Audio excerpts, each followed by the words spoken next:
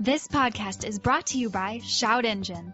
In less than 5 minutes, you can start your own podcast for free with shoutengine.com.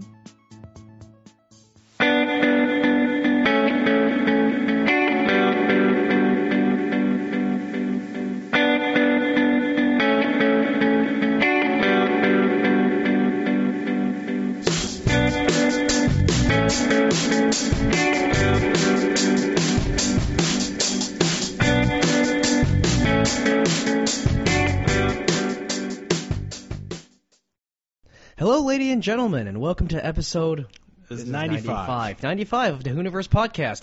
I'm your host, Blake Z. Ron. No funny name there, sorry. And I'm joined here by the wonderful Chris Hayes, as always. Oh, I'm wonderful today. You're wonderful. You're always peachy. I am peachy. I am rainbows coming out my asshole. All right, we're done. All right, gross. Anyway, and also we have here Ben Shu of Japanese Nostalgia Car. Hi, guys. How you doing? Good. We bombed down here with dark sunglasses on in your Toyota Cressida wagon. That's right. Yes, with the gold wheels. Those are rare wheels too, right? Yeah, they're Weds Albino 2s. Damn right, they look sweet. Albino, but they're gold. Not gold. just Albino 2.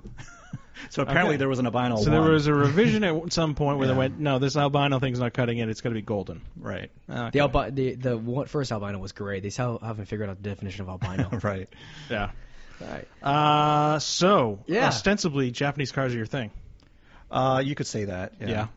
So, given that Blake and you guys have spoken at some length today, what the hell have you been talking about? We've been talking about, I am a big proponent of Japanese cars myself. I used to not be, actually. I used to think Japanese cars were just kind of weedy and crappy. I think this was back in middle school. And then I developed things like taste.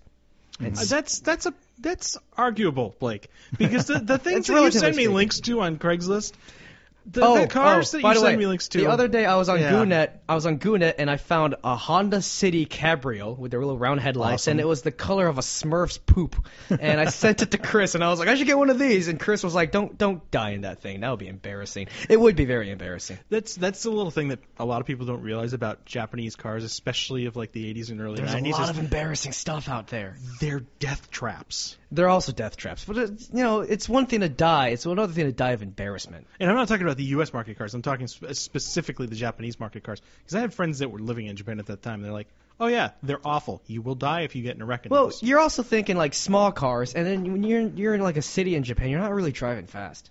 Yeah. And also, every other car is going to be pretty small there too. That is true. Right. I mean, even their biggest trucks are smaller. They're not like articulated semis like we have here. I mean, those. You get into an accident in a K car with one of those. I mean, they have things like trains, so they don't need those as much. Well, don't park on the train tracks too. That's another thing. Well, that's a general rule you should anywhere. You should not do that anywhere. However, if you can park on a monorail track, I dare you. Ooh, nice monorail. That's a wave of the future right there. Absolutely. Yeah. And speaking of monorails, there's actually no sensible transition here, because I was going to say you were talking about C.J. Wilson's rotary powered Miata before we started. You're right. That has nothing to do with monorails. That has nothing to do with monorails. So that was a rough segue, but we'll jump into it anyway. There was an interesting little feature. I think it was up on jalopnet.interweb. Jaloponet.link, as I call it. As Mr. Travis Okoski has accustomed me to naming it. Mm-hmm.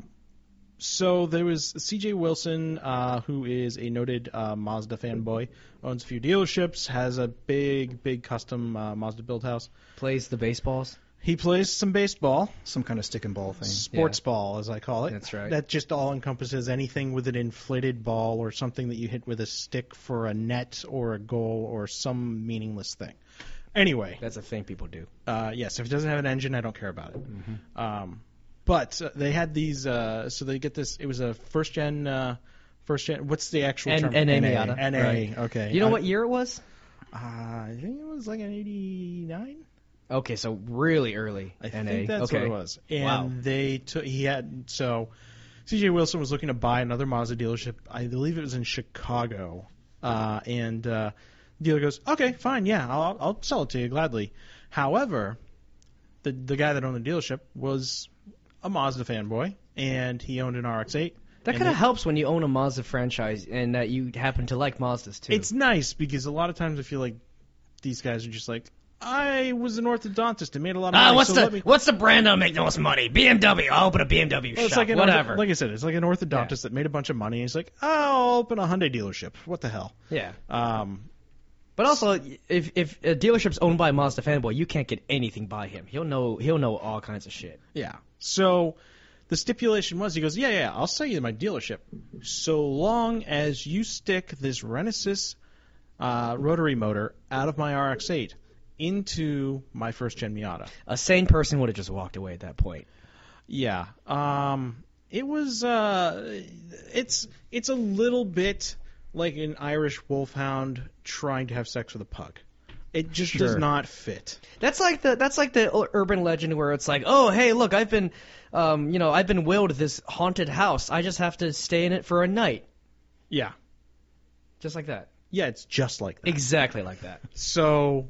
Yeah, so they get this whole thing, and it was apparently quite the project. But I bet the pictures they online. Fabricate a new subframe for it or something? No. They They were able to make everything fit eventually. I'm guessing there was a lot of work with sledgehammers and various mallets. Yeah. And probably a good torch or two. Still a tall engine.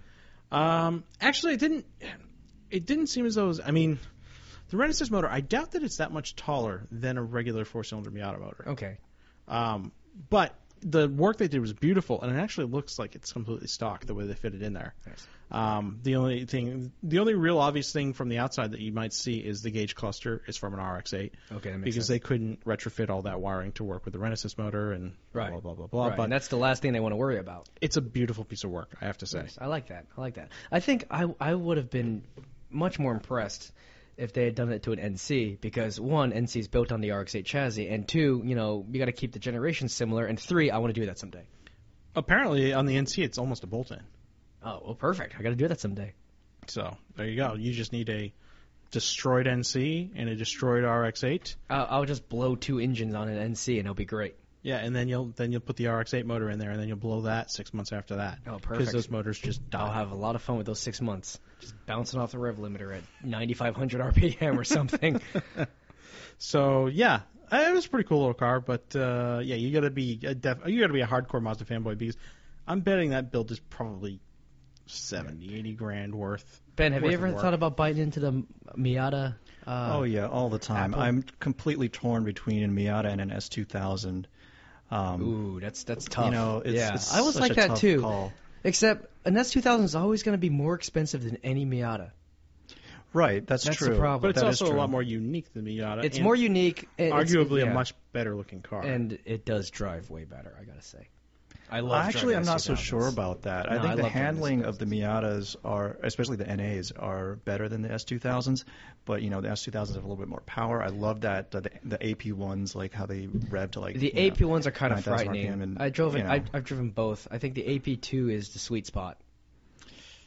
Yeah, I so kinda the disagree with you AP2, there. just to clarify, Fair that's enough. the second. That's the revision on it. They it's they a 2.2 it's 2.2. Yeah. engine with more torque, but a lower and red line. more torque being a relative term in an And also they correct. revised the suspension slightly so it wouldn't be so tail happy. And Yeah, that's a big thing. the because AP1 is very tail happy. S2000s have been known as kind of, it's an easy car to oversteer and end up into a pole, and I've seen it happen twice actually. Good car, but easy to fuck up in. Yeah, I mean, I'm not really like a speed demon or anything. For me, it's more about the handling. well, it's the handling, but also like what it represents in automotive history or something. So Just so you know, the mics are picking up your hands on the table. Whenever I buy a car, I have a really hard time letting it go. And if I were to buy an S2000, I would buy it because it was the pinnacle of Honda's like the golden era, and So you're more looking at it from historic and almost a collector standpoint. Exactly. Do you actually have a collection per se? Or? I have a few cars, yeah. You do? Not all of them are going to be historically significant. Okay. Let me just warn you right now. I have an AE86. Okay. Bone stock. When people started drifting them and gutting them, I figured, well, one day they're going to be no more. So I wanted to pick one up that was bone stock. I really do appreciate that. I think there is like a need for a preservation class, if you will. Yeah. Of I mean, the Toyota today. Museum doesn't Right. even have an 8086 in it. You take cars you'd never think would be collectible someday, and you just make them like you just kind of not necessarily restore them, but you just kind of clean them up and make them the nicest and preserve them as a template for the future. And there's a lot of Toyotas, there's a lot of Hondas and everything that I think would be fitting with this Right. class. I would here. argue that the stock AE86 is rarer than a yeah, Ferrari Enzo absolutely. or something. It's gonna hold its value like that too. I don't know about an Enzo, but I mean it's a rare Well, car. there were I mean, 400 Enzos or something like that, 399 or something like that. Right? Yeah. I mean, I think there are fewer stock AE86s than that. They've all been drifted into walls. Yeah. yeah. basically. Well, it's gonna that, and I think the 240 is gonna be the same way, Yeah. especially the S14. Mm-hmm. It's rare. I mean, just like it's hard to find a stock Supra. It's, I have seen stock Integra GSRs for like $4,000, less than $4,000. Integra which is is still amazing. kicking around. Yeah. Little old lady sort of thing. Yeah. I think Eclipse like GSXs and things Oh like my that. God, Those yeah. are hard to find, and those Yeah. are actually starting to be on the upswing. Those are hard to find in general, I think. They've all they didn't make a they've all lot of just them. cranked walked into the grave. Right. Yeah. Right. And plus, a lot of them were Fast and Furious. Yeah, that's Well, true. yeah, that was those were my years of like high school, and it was just like, ugh, this is some awful crap I going have on. to make a confession. Yeah. My mom really likes that generation Eclipse. I It's showed a- her pictures of it once, Your and mom's pretty cool. there was like a GST with the convertible and everything, and I was like, Mom, you should get this car, and she was like, I really like the way that looks, and I was like, well, that's it. My mom's gonna be in Fast and Furious 7. Second gen the second gen Eclipse and Talon and that all those cars, the DSM cars, those were good looking cars. I remember. I think I used to see those a lot more often than I do now. It's kind of a shame. The kind of ultimate build with those back in the days was if you had a GSX and you had a first gen motor, because the first gen motor didn't suffer the reliability and tolerance issues and the crank walk and all that happened with the second gen. It was almost a marriage made in heaven, because the first gen cars would literally rattle apart, around you. Right. So the only thing that'd be left is the drivetrain. Would be the engine. And then the second gen, The engine would blow, and you just throw it in. not that the rest of the car was going to be in great shape. I mean, it was still in the late 90s, early 2000s DSM. So, the motor would be gone first and the body would be serviceable. So you can actually marry those two cars and actually have one functioning car. Look at that. That's perfect. Yeah. That's the dream right there, to have a functioning car. Mm-hmm. Oh, man, I don't know what that's going to be like. Although I am, if everything goes to plan, I'll be picking up my Miata back from the dead this weekend. Up at, what was that? Tri-Point Engineering. Yeah, Engineering. it's once again, like every car project on the planet, it's taken more time and more money than I ever expected. Oh, yeah, absolutely. That's how it works. But, I'll hopefully have a working car, and, I do want to do more things to it. I do want to keep carrying on that vision, if you will, of a car that I've personalized myself. And I think that's what's great about car customizing. Obviously, people have figured that out since the beginning of time. Well, there's no need to be precious about that car now anyway. No, there's no need, because especially NB values are tanking right now. It's gotten to that little uncanny valley where, like, values used to be expensive because they were newer, and now they're getting old, and it's just, I couldn't sell that car for anything decent. It's not revered like the first gen, Nope. and it's just... You're right. It's just nobody has any real interest in them. They're perfectly fine cars, and I think it's a great option if you're going to go build a race car. And you still see a lot of, like, well maintained NBs. They're used cars. They're not hoopties yet. Some of them are starting to be hoopties, so that's the thing. So that's why I suppose the values are tanking. I can't wait until I see one on Dubs. I've seen that before. Oh, that's scary. interesting. In this state. I didn't even go to Florida. That's remarkable. Yeah, right? So you were saying, so you've got an AE86. Right. What else do you have at home? I have a 71 Toyota Crown, a 1980 Supra. My daily driver's a 86 Cressida wagon, Okay. and what else do I have? Well, you got the SC300 Oh, the SC300 5-speed, 97. with low miles. Yeah, less than 65,000 miles. 97 was like the first year of the facelift, but the last year of the manual. So that was the only year you could get a So facelift. you've got a very nice year to have there then. Yeah, apparently there were only 120 made that year. Wow. Well, that was kind of like, well, I got rid of it, but I had the little, what I called it the unicorn of the Honda Elements. It was all-wheel drive and manual. Oh, you finally sold it. Oh, yeah. Did you get what you wanted for it? A little bit less, but I was happy to just have it out of my driveway because I was Fair enough. tired of shuffling cars. Because once you have more than one car, you're kind of an idiot if you live by yourself. Once you have more than two cars and you live by yourself, you're really kind of pushing it, especially if you live in an apartment. And then if you have 3 cars and a scooter, you're an outright moron. And I was an outright moron. I am beyond moron. Are you living in an apartment or? Well, yeah, I'm full-blown idiot. And I should also say that I listed a lot of Toyotas, but that's just coincidence. I'm not like a Toyota die-hard Just things fanboy. you got deals on, and Yeah. And they're good cars. Toyotas back in the day, they're pretty interesting. Yeah, they're bulletproof. They're very interesting. That's the Yeah. thing. Not necessarily fast, not necessarily sexy, but definitely interesting. And this goes back to what you were saying about collecting a car that most represents a period or a philosophy or anything. Correct. Yeah. And I think the 80s and 90s Toyotas were seriously overbuilt. I think a 90s like SC with a 2JZ motor is probably going to last longer than like a new Camry. The Peterson has that 2000 LS400 that with 224,000 miles on it, drives brand new. Well, that's nothing. I mean, That's true. That is absolutely Matt's got nothing. his 900,000 plus mile one sitting, God, I want to drive that thing. I bet it's awesome. Oh yeah, it's awesome. It drives like an early Lexus. It's slow but quiet. It's a car with nice seats. So a Well, couple I like months that. ago, Blake and I went to test drive a used LS400 that he was thinking about buying. Yeah. And it was black, right? Black on black. And we took it out, and it just happened to be the golden hour. We were cruising over an LA overpass. Listening to at an Tupac. interchange, and Tupac came on the radio, and We were listening just to like, 93.5 man, K this Day, the car greatest was radio made station. for this moment. It was just the most 90s experience. You were ever. like, this is very 1993 right now. Exactly. This thing had 90,000 miles on it. Had the Nakamichi. Damn Yes. right, it's gotta have the Nakamichi. And I would have walked away with it, except I would have bought the thing, except the body had looked like it had been driven through a riot, and a lot of the minor very things, likely it probably was, was. Honestly, it probably was. And there were a lot of minor details that would have been a pain in the ass, like the electroluminescent gauges were like not working, and then They the were, like, CD player flickering. was It's a stuck. common problem with those things. Yeah, and the cassette was stuck for some reason, and et cetera. Yeah, it was the city car that had this. It knob drove beat out. really nice.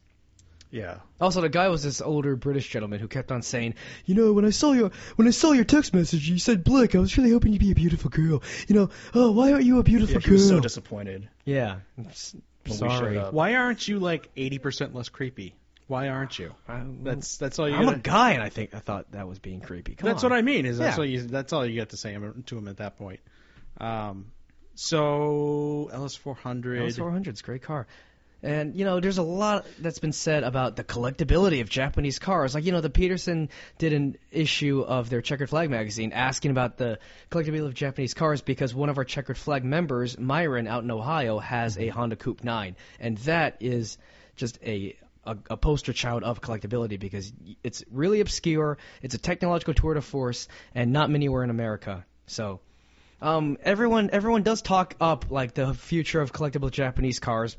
And it does seem like a badly kept secret that's getting too much exposure. And there are people who like Japanese cars, you and me included, that kind of look at it like hipsters, where we're like, come on, don't give away our secrets. It's bittersweet. I mean, when we started Japanese Nostalgia Car in late 2006, JapaneseNostalgiaCar.com, there were tons of people just saying, like, a Japanese car will never be collectible. I mean, you would watch Barrett Jackson auctions and stuff, and people would say, there'll never be a Honda on crossing the block. And No, that's just crotchety old guys with no vision for the future. right, exactly. But now, I mean, at Monterey last year, a couple of Japanese cars sold for $250,000 each. The Toyota 2000 GT sold for Two $1 million. Toyota 2000 GTs sold for over $1 million. Yeah. And there have been a couple of other 2000 GTs selling for $1 million plus. I think we're not far off from seeing things like, Fortune Supers going for big money. I mean, Exactly. You're lucky to find one that's in really good shape now for what, 35? More than that. You'd have to pay more than that. And the common case is, of course, the NSX. That's already, you can't really find a good one under it's 35, appreciating, 40. Yeah. And that, only a couple years ago, you could get them for like 30. Yeah, I remember seeing them for like 20 even. Well, Yeah. that was when I was in high school, so. I'm thinking Civic SIs are going to start cruising upwards. Yeah. Especially bone stock ones. You're not going to find them. They're hard to find. So yeah, and that's one thing that I've always done is when I get my cars and I do modify them and I plan on keeping them for a little while, even if I'm not sure if I'm going to keep them in the long run, I usually try to keep the original parts around so that if I want to, I can just go right back to stock. So JNC's philosophy is, if you're going to modify a classic Japanese car, make sure the modifications are reversible. Don't paint it like candy color or chop into the body or, just anything like too extreme. Bolt-on parts are okay. Period correct modifications are okay. There's a lot of rare old parts that are really cool out there. But, especially wheels and everything. Yes, especially the Japanese racing wheels. I don't know how it is in the Japanese market. I mean, but with certain domestic market stuff, it's just like some modifications become a necessity because you're like, oh yeah, that part's going to break if that's not on there. Right. It's just very simple things, which is like you would have done that in the day because that's what kept your car running. But I think the most exciting part of car collecting right now is the common mundane car you'd never see being collectible, but it's been well maintained, well preserved. Everything looks fresh, but it's unrestored and original, completely original, and it's probably worth a bit more than you'd expect it to be. You know what? You've got 57 Chevy syndrome. That was my favorite car growing up, and now that is the poster child of crotchety old guy car. But you know what I mean? Is it's just like there is this value attached to those cars, even though they were nothing remarkable. The 57 Chevy was the Camry of its day. Right. Nobody gave a shit about those cars at all. Personally, I still don't. I've learned to move away from the 57 Chevy. It just strikes me as too much going to the sock hop with fuzzy dice hanging from the roof. It's Quagmire's car on Family Guy. Yeah, but he's young. Ish. Yeah, but that's the thing is with the Camry is that for the people that say they'll never be worth anything, that's all you got to do is you got to look back in history and just go, well, what was the other super common thing that everybody was driving? Right. I mean, everything was like Bel Airs, Impalas. You see like an '80s Toyota, you'd think, oh, that's never going to be worth anything. But if you happen to see one that was like immaculate, just happened to be immaculate, not restored or anything, you'd look back and say, oh yeah, my dad brought home one brand new back in the day. I was in middle school or something like that. That's going to tickle that nostalgia part of your brain, right. and that's important. Nostalgia is the key word. That's what drives car collecting. Yeah, we called our site Japanese Nostalgic Car because, first of all, they were, from the Classic Car Club of America, there were very strict rules on what constitutes a classic, and none of them included anything Japanese. But nostalgic car, the word nostalgic is also used in Japan, so they have like the nostalgic car show. Classic isn't used as much. It's all about the feeling, the emotion, exactly, rather than calling something like a museum piece. That's why dudes spend way too much money on Porsches because they wanted one as a kid. Yeah. Right. Oh yeah, we're in the Porsche bubble right now. That's true. And I think car collecting is one of the most insular societies on the planet. You have a fixed set of rules to abide by. You can't break out of these, and if you do, you're some sort of freak. There's really not much for innovation, and that's why there's been so much resistance against Japanese cars for so long. And it's really not fair to discount an entire continent of car builders. It's like people that breed dogs, only with a little more racism. I didn't know where you're going with that. No, I just mean like in being so particular, but you go to certain countries and think, oh well, this isn't a classic because it's Japanese, or this isn't a classic because it's Swedish. That's true. I do think in the early to mid '90s, Japan built the best cars in the world. Yes, but I think that by the time we hit the late '90s, early 2000s, that started to shift very quickly. That started to shift, but that started to shift for the industry when everyone started chasing sales, and even Mercedes started building crap. I mean, just from personal experience with my family's cars, I mean, the Toyotas that they bought in the early 2000s have just not held up. I mean, and like the Honda I had started exhibiting serious problems. So it's not like they were the indestructible things they once were. Right. Everything's built to a cost, like what's the term I'm looking for? To a price point. Mm-hmm. Right. But I think, on tomorrow night, actually, the Peterson Museum is going to be doing a presentation on the future of car culture at the MoCA, and it's a free event. Everyone should show up at 7 o'clock. But we're going to be talking about, where are young people these days going to go with cars, and we've heard so much crap about it that it is absolutely tiresome and cliche. You got these young people who are defending their own car culture versus all these people who keep saying we're only on our phones, like they can get you anywhere. But I think based on the culture that we have grown up in, we're gonna look back to the 80s, we're gonna look back to the 90s, and that's gonna tickle our own nostalgia parts of our brain. My music in my day was better than anything else ever. Nothing will surpass the typewriter. It's just damn right. Just forget those old assholes because they're gonna die. We're gonna have to do we're gonna have to do what it takes. We're gonna have to do we want to do with cars, keeping cars alive. And I think it's- that. Sorry to cut you off there, but I feel really strongly about a subject like this, and I do feel like the 80s are going to be back. Right now, kind of in a cheesy way, but eventually going to be an earnest way. We're going to look back and be like, yeah, you know what? Some aspects of everything about that were cool. It's an aspect of kind of light narcissism in people, and that yeah. they can't look beyond themselves and go, okay, not everything is made for me. Just like that Taylor Swift album that you don't give a shit about, and you just call it as crap. Sure, it may not be what you like, but it also wasn't made for you. 14-year-old girls love the hell out of it. Yeah, exactly. It's, just because they don't like those cars doesn't mean there's not some merit in them. Granted, we had some eras of cars that were pretty shitty. We've got some things from the 70s and the 80s that are pretty shameful across the board from all the manufacturers. They had their good things here and there, but those were some dark times because of the technological limitations we had. The Cadillac Cimarron Collectors Club would like to speak with you. Yes. And the guys that ran the Iron Duke motors and just a lot of stuff. I've met the Cadillac Alante Owners Club. They're very scary people. But then, in that same genre, we get gems like the Grand National, which are a hell and of a the fun Mark car. II Supra. Yeah. Which I was talking about the entire car right here. Oh yeah, we're gonna get one and film and cheesy. Ben, you 80s, and I are gonna film a movie. We're gonna film a Japanese 80s cop show called Night Mission. It's gonna be awesome. You know what you have to do? You have to redub it anyway. Yeah. Yeah. Just Because none of us speak Japanese. And you have to film it in torrents. Just because, Yeah, we're gonna film it in Right. there in San Pedro and Wilmington and on the docks, and then we're just gonna walk around in ill-fitting suits and big sunglasses. Right, looking off to the distance and talking to each other, but not looking at each other. You know what you need is you need the big Oakley mirrored ones where it's like there is no frame. The frame is the lens itself. Ooh, that was state of the art back then. I bet you those things now, because of all the hipster kids that are dressing like it's 1986, I bet you those things are actually hard to come by. There's gonna be a scene where I wear Porta Pros. I lived through the 80s. I remember how awful things are. I don't know why people are trying to reenact them. I don't know either. I was born in '87. That counts as me having a foothold in the '80s. Everything else is moot. Yeah. Okay, so you were saying Mark II Supra. Oh, Mark II Supra, yeah, a great car, indestructible. It's got that 80s wedge shape. Mm-hmm. That's very iconic for the time period. And that was still under the Corolla branding, right? No, Or the Celica branding, rather. Yes. Okay, so it was an offshoot of the Supra. I mean, the Celica. The Supra was an offshoot of the Celica. In Japan, it was called the Celica XX. And the reason they changed it to Supra in the U.S. is because of porn. Okay. XX Yeah. meant a pornographic movie. Yeah. Of course, they could have just put two different initials Right, on it. a name born from porn, Supra. That's true. It's like Pac-Man. Correct.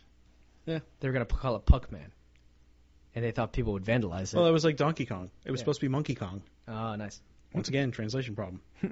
and I don't know if this one's true, but this rumor gets floated around. The Starion? That's not true. That is Okay. Star of True, Orion, actually. and that is racist. Okay.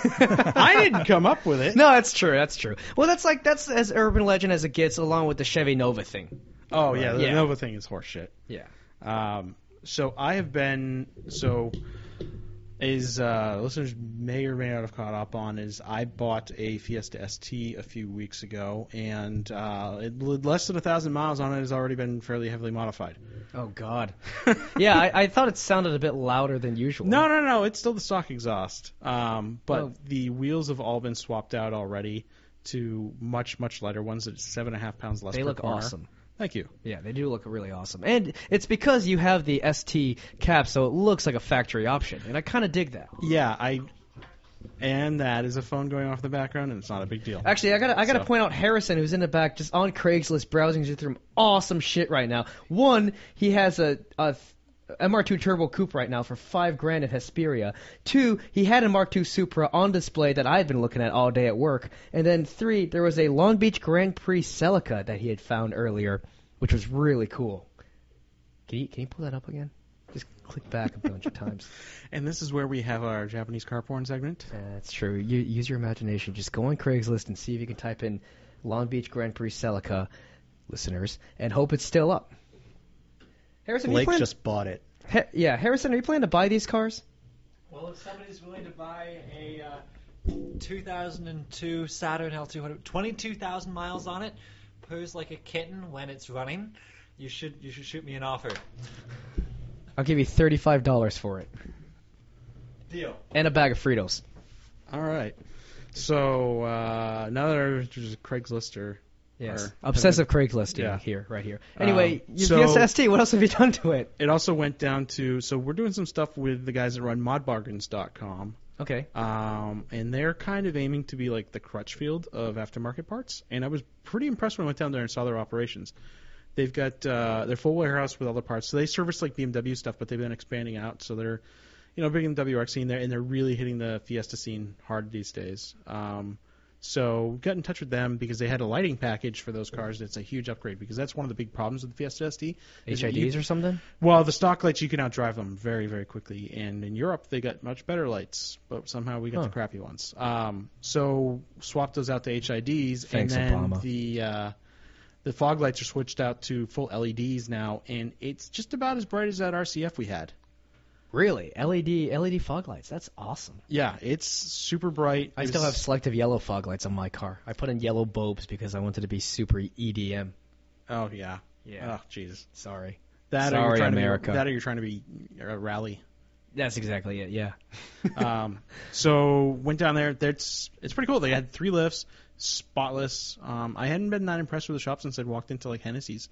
That's cool that they have a warehouse and a shop.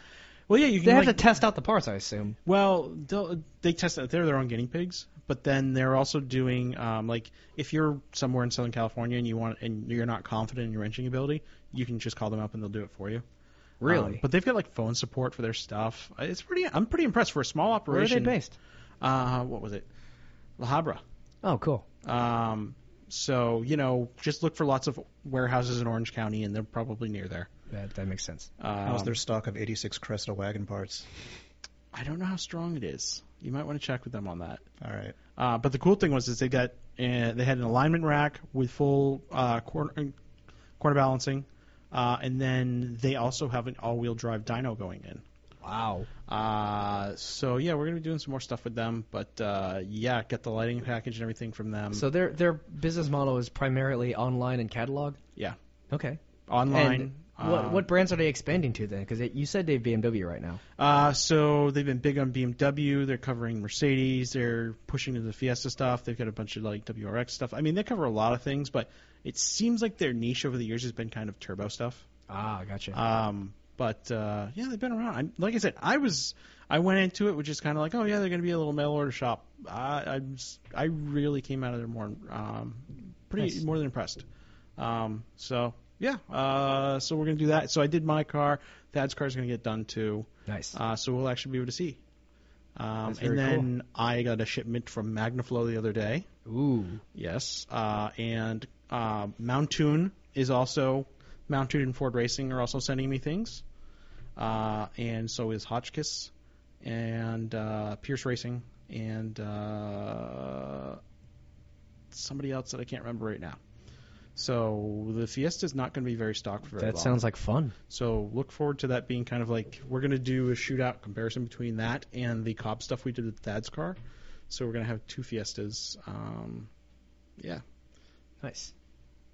Ben, how are your car projects going? Do you have anything you're working on right now? I'm working on my 80 Supra, just fixing like an oil pressure issue. I think it may be because You're oil underselling pan's that a bit. dent. Oil pressure issue is a bit of a problem. Yeah, I think the oil pan is dented and blocking the pickup. Okay. But the oil pan is, in order to get it out, you need to take apart the whole cross member and. Are you going to pull the bits of whole K member suspension. out and? Yeah, I don't know. I'm gonna see if I can just get someone to weld some, Some baffles. Well, no, weld something onto the bottom of the pan and like pull it out with a slide hammer. Oh yeah, you should be. I mean, so long as it's not an aluminum. No, it's not. Yeah, It's a metal pan. So I'm working on that. My Cresta wagon, someone backed into it recently, and it's lowered, so hit me right in the headlight, which is unfortunate. And yeah, I'm just like trying to get parts for that. I mean, that's the issue with some of these older cars. Even cars from the 80s, parts are getting hard to find. Yeah, because they're Like Toyota doesn't make them anymore. No, Toyota's not going to make them, and they're not popular enough as far. Right. You It's know, not like a year one catalog where you just go buy anything. But, yeah. But I mean, I could see that maybe happening in Japan at some point, but I don't know that we'll ever have a. Will that market ever be popular enough here for that to happen? well, we'll is it see. popular I in mean, there Japan like are yeah, for some of the more popular models like Zs and Skylines, and I'm talking about like the Hakosuka Skylines and stuff. Yeah, there's plenty of aftermarket support. There is a company in the U.S. that's I think called Photofab. I think they're trying to make 510 reproduction body parts, similar to the way Dynacorn makes complete 69 Camaro bodies. Yeah. Well, that makes sense because the 510's actually turned into a pretty popular platform. Yeah. Because I remember looking at those when I was in college, and it's like, oh, these are cool little cars. And I don't know, probably 5 years after that, I started looking at them again. I'm like, oh, these got expensive. Yes, very expensive now, and parts are really hard to find. And there's a company that just came out with a complete fiberglass 240Z body. Wow. That's cool. That's going to be a significant weight savings too. Yeah, I mean, I have no idea how the parts bolt on, like if it fits, if everything fits. Oh no, hopefully they invariably don't. Yeah. They fiberglass parts aftermarket, they don't fit. You're going to spend 3 times as much in the body shop as you spend for the parts. Oh boy. But that's just how fiberglass parts go. Yeah, but I mean, I guess the point is that there are companies out there doing that stuff now. Yeah, I mean, that's for the 240s that makes perfect sense because those are popular, and I think, that is if you've got the cash to pick up a 240, buy one now. They're still Yeah. not that expensive. Well, there were a That's lot at of least them what I made. keep telling myself. I mean, I could find a really cherry one for $8,000, and then anyone who I still kind of think anyone who prices them over $15,000 is insane.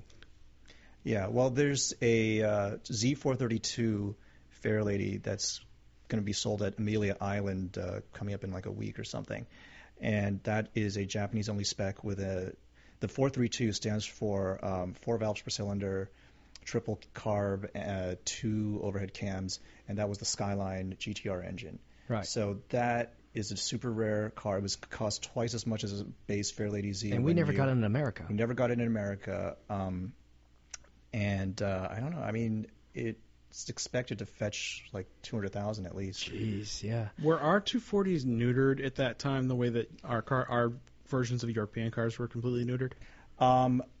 I've heard that the U.S. 240Zs have a slightly softer suspension than Japanese and European ones. Okay.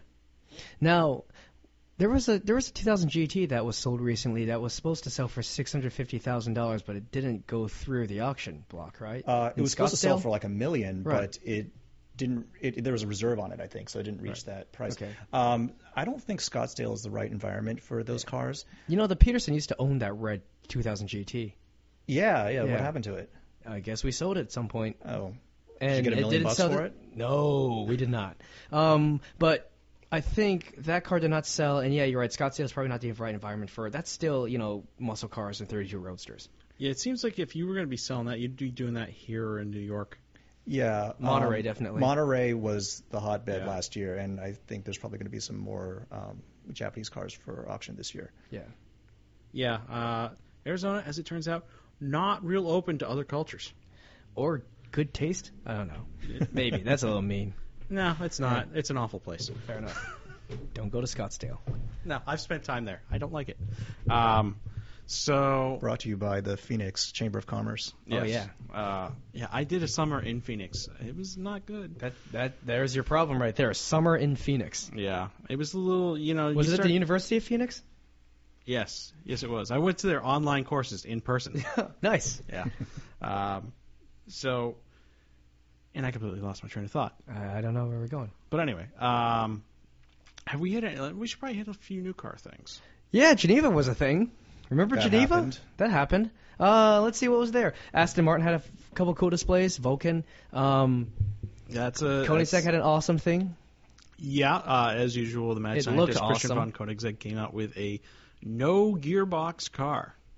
That can hit 248 miles an hour in How much 20 horsepower did it seconds. have? Like 1,800 or something? Yeah, something like that.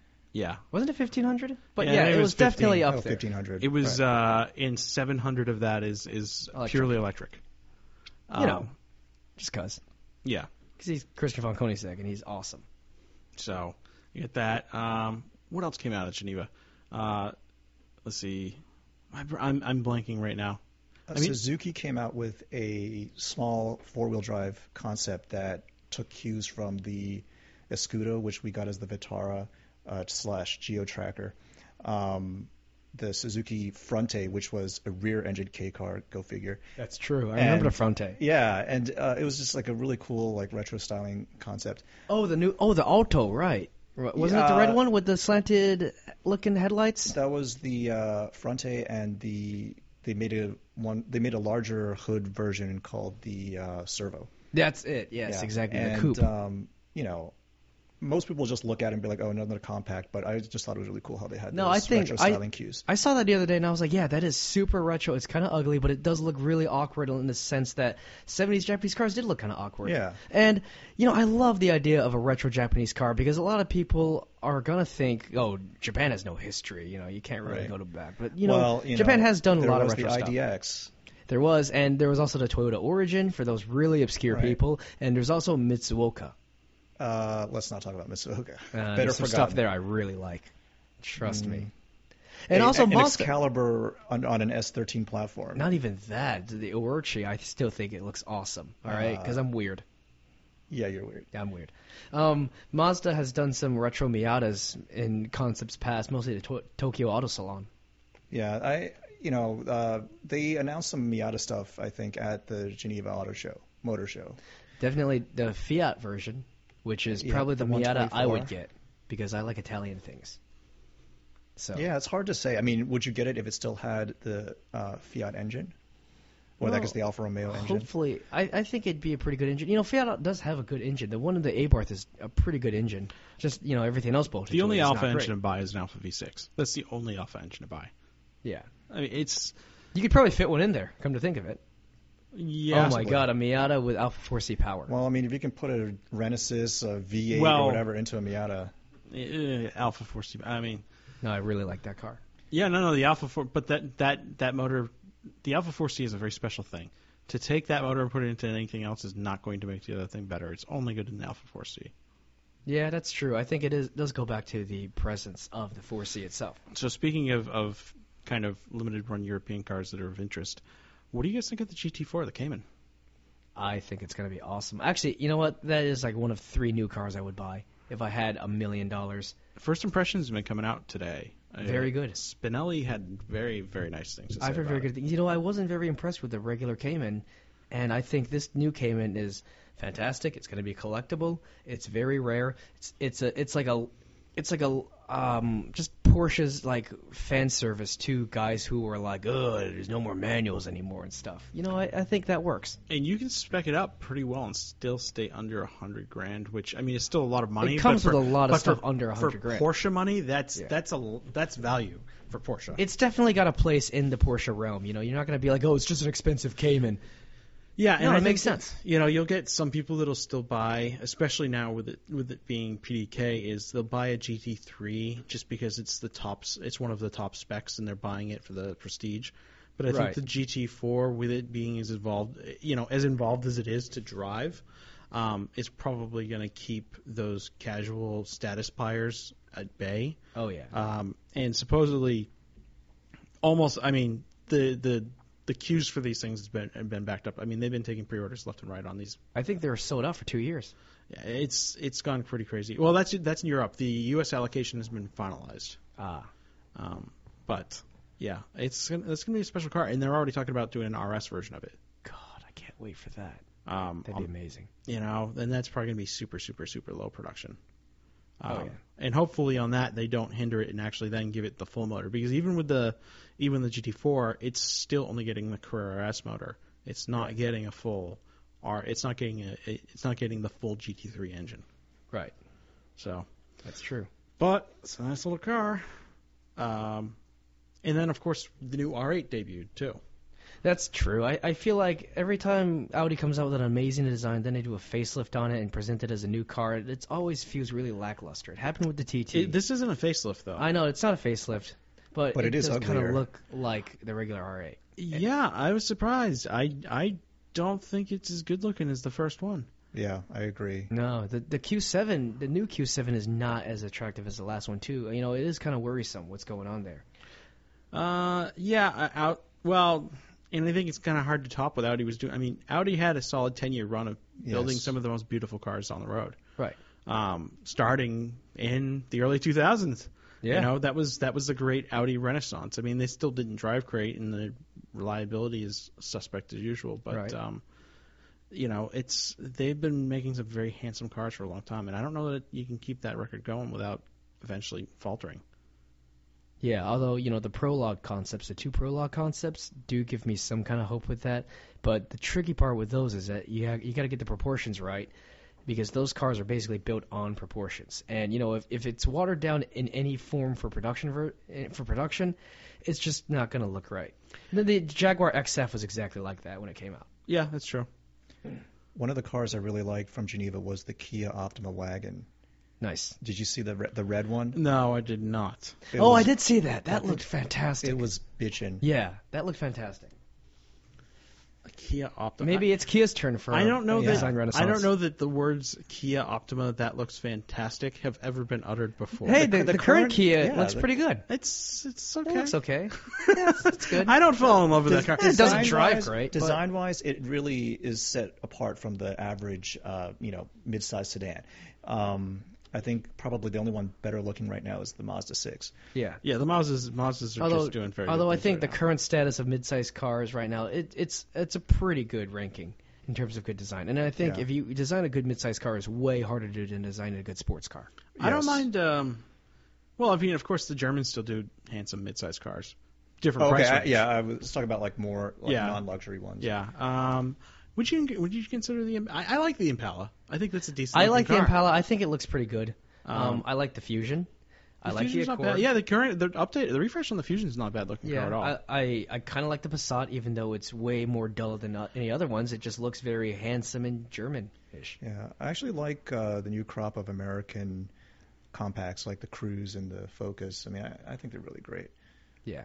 Yeah, the Cruze is an interesting little car. I mean, it's a good car. I mean, it hasn't gotten the credit that it was due. Yeah.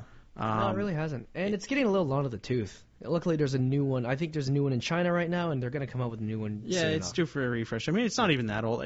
It's funny. The things that we consider long in the tooth now have been like, oh yeah, cars used to have a production run of like 7, 8, 9 years, and now we're like, oh, it's 3 years old. It looks old. Yeah. Yeah, Well, there's it- such a competition to keep doing the new thing, and especially with all the gadgets there, I mean, they're going to be obsolete. Like, they're going to have to keep updating them like iPhones in order to keep people interested. It'll be just like the 50s, and there'd be a refresh on a car every year. Yeah, that is true. And when smoking was healthy. Yes, that's it. Smoking will become healthy again. Smoke Chesterfields, guys. Yeah, that or we'll just start generating lungs in laboratories and 3D printing. You know they actually do. They can do 3D printing of cellular scaffolding now. That's true. I have heard that. I think they can I think they're working on 3D printing muscles at the moment. Oh, that's amazing. Yeah, the things that we're going to see in our lifetime are just. It's amazing the amount of change that we're going through, and the rate of change is just getting faster and faster. I can't remember who I was discussing this with just a few days ago, but it's just like, to me, it feels like we're kind of in that time frame of that jump from 1900s to late 1800s to the early 20s, where it was just like a whole new world emerged. We went from Way too fast for us to comprehend, too. steam and coal to electricity and gasoline and indoor plumbing. We went from dudes with bayonets to machine guns, and I think that's what shook up the world the most. So either we're going to enter a new renaissance or kill ourselves and wipe out humanity. Oh, actually, have you seen the trailer for that new movie, Tomorrowland? No. Brad Bird, the guy who directed The Incredibles, directed. Yeah, this is his first live action film. Yeah, and I saw the trailer and I was really jazzed about it. It's about George Clooney's in it, and he has this line where he says, "Imagine the future was built by people who actually cared about building the future," or something like that. So, you should probably look it up, and it looks amazing. So. Although, from what I gather, I guess it's going to have a little bit of a Bioshock feel to that. That's true. That's exactly it. And I love Bioshock, so. It's kind of that well-intended Ayn Randian future, but everything goes awry. Yeah, you gotta have Not that I'm a Nothing's particular Ayn ever Rand perfect. fan, but Is Ayn Rand really well-intentioned? well, no, but you know what I mean. Is that idealized? Yeah. Everything should be. Ubermensch sort of thing. Yeah, exactly. That whole idea of it'll be perfect because everybody will be self-sufficient and we'll have giant stone statues with men shrugging with the world on their shoulders and shit like that. Good times. That'd be pretty cool. Yeah. I'd like a giant statue of myself. Hopefully it'll shoot lasers out of its eyes. And on that note, I think that wraps up episode 95. Yeah, I'd say we're coming in about 50 minutes, so that's about standard. Ben, where can they find you? Go to JapaneseNostalgiaCard.com. You got any projects in the pipeline? Yeah, I mean, we're going to do a story on the 25th anniversary of the Unos Cosmo, the 3-rotor wonder from Japan. I rode in it once. Yeah, so Mazda's lending us their that's basement fantastic. example to drive in. I cannot wait. We do a series where we welcome new cars into the fold once they reach 25 years. Hopefully Travis Okolski didn't fuck it up too much at Pebble Beach last year. Yeah, hopefully not. Yeah. Damn you, Travis. Yeah, you should definitely bring that by the Peterson Museum where you can find me. Well, sort of. It's Sort of, under in the construction. You're not basement. allowed in right now. Yeah, you're allowed in. You just have to let me know. I can sign you in. I have the power. Or just, show The up with a power of hard hat Grayskull. on. Damn right. By the power of invested in me. By the state of California. Anyway, you can find me at BZRONG at Twitter, where I tweet weird opinions on things, and also at Millennial Jargon. And then I'm on Instagram at the same account, too. Millennial jargon. I wrote a review, and people were complaining about me using Millennial Jargon. Oh, yes, your F-150 review on Truth About Cars. That's true, yes. You should. It's full of cat memes and a lot of Ariana Grande twerking. I think that's still a thing. And, a lot of Jonas Brothers stuff. No, not really. Yeah, and I make a small appearance in the article. That's true. I have no idea what you guys are talking about. I don't either. It's a website. Ecto Cooler. Mm-hmm. It's a Truth About Cars. Go check out his 2015 F-150 review. Yeah. So when we did the podcast from. Yep. You can comment on Millennial Jargon. It is, and you can go in there and you can argue with all the assholes in the comments because they're plenty. Yes, you can has cheeseburger. Yes. That's not a thing. And Chris, then where can I find you? They can find me, as usual, on Twitter at HayesData. And if you guys want to get a podcast going, go over to my company, Shout Engine, and you can get a show up and running for free. And we're pretty generous with that bandwidth allotment until you get super popular, and then we ask you for a little bit of money, and I emphasize little. Once again, I guarantee the reliability of the service. I do not guarantee the quality of the content. I mean, look at this show, Yeah, right? I know. Right? But seriously, there's a lot of good shows on there now. I think we're closing in on 400. So, and then throw out a little. Go check out Mod Bargains. Those guys hooked me up. I'm pretty impressed with them. You should check them out. Jeff Glucker is on the road in Austin right now driving Volkswagen products, so he'll be doing an on-the-road podcast where he will get screamingly drunk and rant about things. So Keep Volkswagen weird. Keep Volkswagen weird, Austin, and then expect to hear that soon. And, maybe one of these years we'll do a podcast again together. And sorry we missed Someday. last week. I was in San Francisco. Yeah, likewise. Yeah, So. and stay tuned for Blake and I's 80s Japanese Cop show. movie. Cop show. Night Buddy Mission. Mission. Night I Mission. will give you money to make that happen. It's going to be a You lot heard of it here first. It's going to be a lot of Wangan Midnight drifting to J-pop. It'll be fantastic. Somehow I'm thinking we can actually get Don Johnson to make an appearance. Oh, perfect. Awesome. Yeah. All right, so that's Universe 95.